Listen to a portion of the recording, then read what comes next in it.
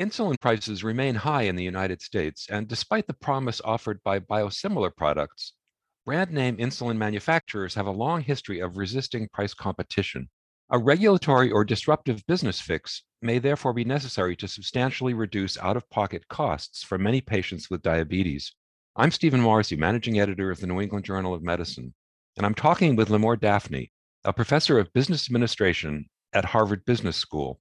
Professor Daphne has written a perspective article about a new approach for reducing insulin prices. Professor Daphne, high drug prices are a commonly discussed problem in the United States, but what about the insulin market in particular has contributed to high out of pocket costs for patients? So, as you mentioned, drug prices in the US are extraordinarily high, on average, about 3.5 times that of other developed countries for branded drugs.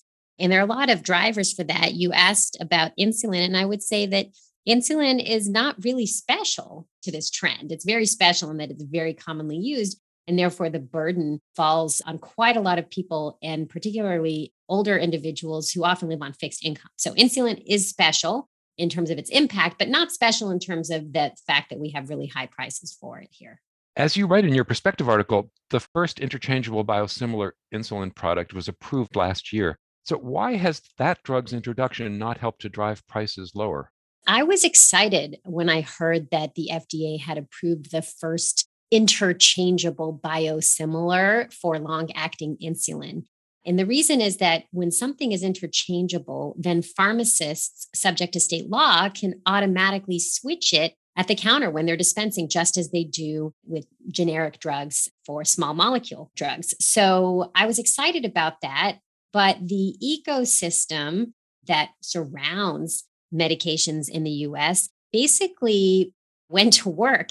And the net effect is that this interchangeable biosimilar is not priced much lower than the reference biologic product, which is Lantus.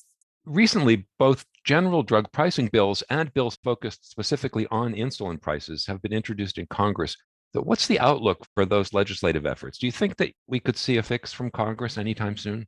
Ooh, I try not to do too much predicting about what Congress will decide is worth their attention in any given moment. But what I'll say is that if Congress should do anything, I fear that it would be fairly limited in terms of its impact, in that the statutes or the draft statutes that appear to be gaining the most momentum are those that would put a cap or a ceiling on what Medicare enrollees and possibly privately insured enrollees would pay out of pocket for a monthly fill of insulin. And that's pretty limited for two reasons. It doesn't impact those who don't have insurance, and it doesn't change what we're spending on insulin. In fact, because it just shifts more of the cost to insurers, and often that's employers, employees, and also the federal government. So I have fairly limited hope that the statutes under consideration, under closest consideration, would actually cause some kind of disruption to the insulin industry in a really meaningful way. So, as an alternative, you describe in your article what you say is a potential business fix to the problem in the form of a new entrant, a nonprofit company known as Civica. Could you describe Civica's plans for producing and selling insulin? Absolutely. So, for starters, Civica is a nonprofit generic pharmaceutical company, and they originated as a result of generic shortages, specifically for medications utilized in the hospital. And it was a number of large nonprofit hospital systems, including Intermountain Healthcare and philanthropies, who came together to create a nonprofit generic manufacturer to supply these drugs in shortages. Now, Civica decided they wanted to try to do something to make drugs more affordable for retail customers. And to my knowledge, insulin is the first foray into that. And I can tell you a little bit more about the plans that they have to do that. Civica has decided to enter the market for interchangeable biosimilar insulins for the three most commonly utilized forms of insulin. And they're going to be making it in their own facility, which is being built in Petersburg, Virginia. And their plan is actually to cut out the middlemen, if you will, along the chain. And it's not just the middlemen, it's also employers and plan sponsors who benefit from the current status quo, and to sell downstream kind of directly to the buyer via pharmacies. And they've got a plan to sell at a very low price and to sell this at the same price to all buyers and to print the price on the package. So kind of old school, simple pricing largely at cost. So, what evidence is there that this approach might actually succeed? And what challenges do you see Civica facing?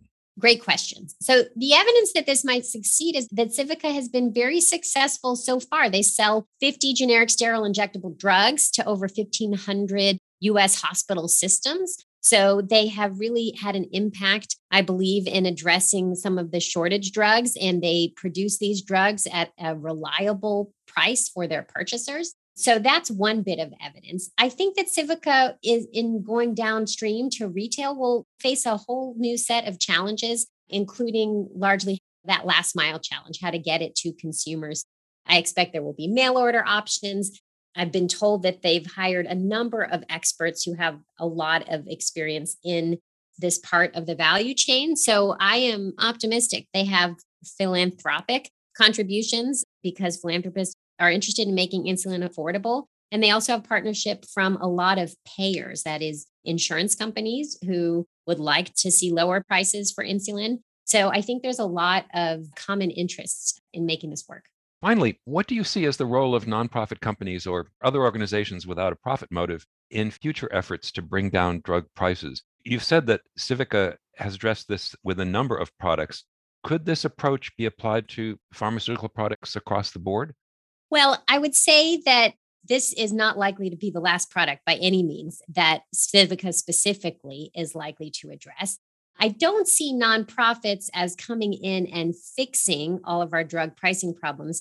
For one thing, insulin is not nearly so difficult a molecule to copy, if you will. You can't make a perfect copy of anything derived from a living organism or using living organisms, but it is an easier lift, if you will. So, when it comes to biologic drugs, which are playing an increasingly important role in US consumption, I think we're going to need broader solutions that will address this issue for other medications.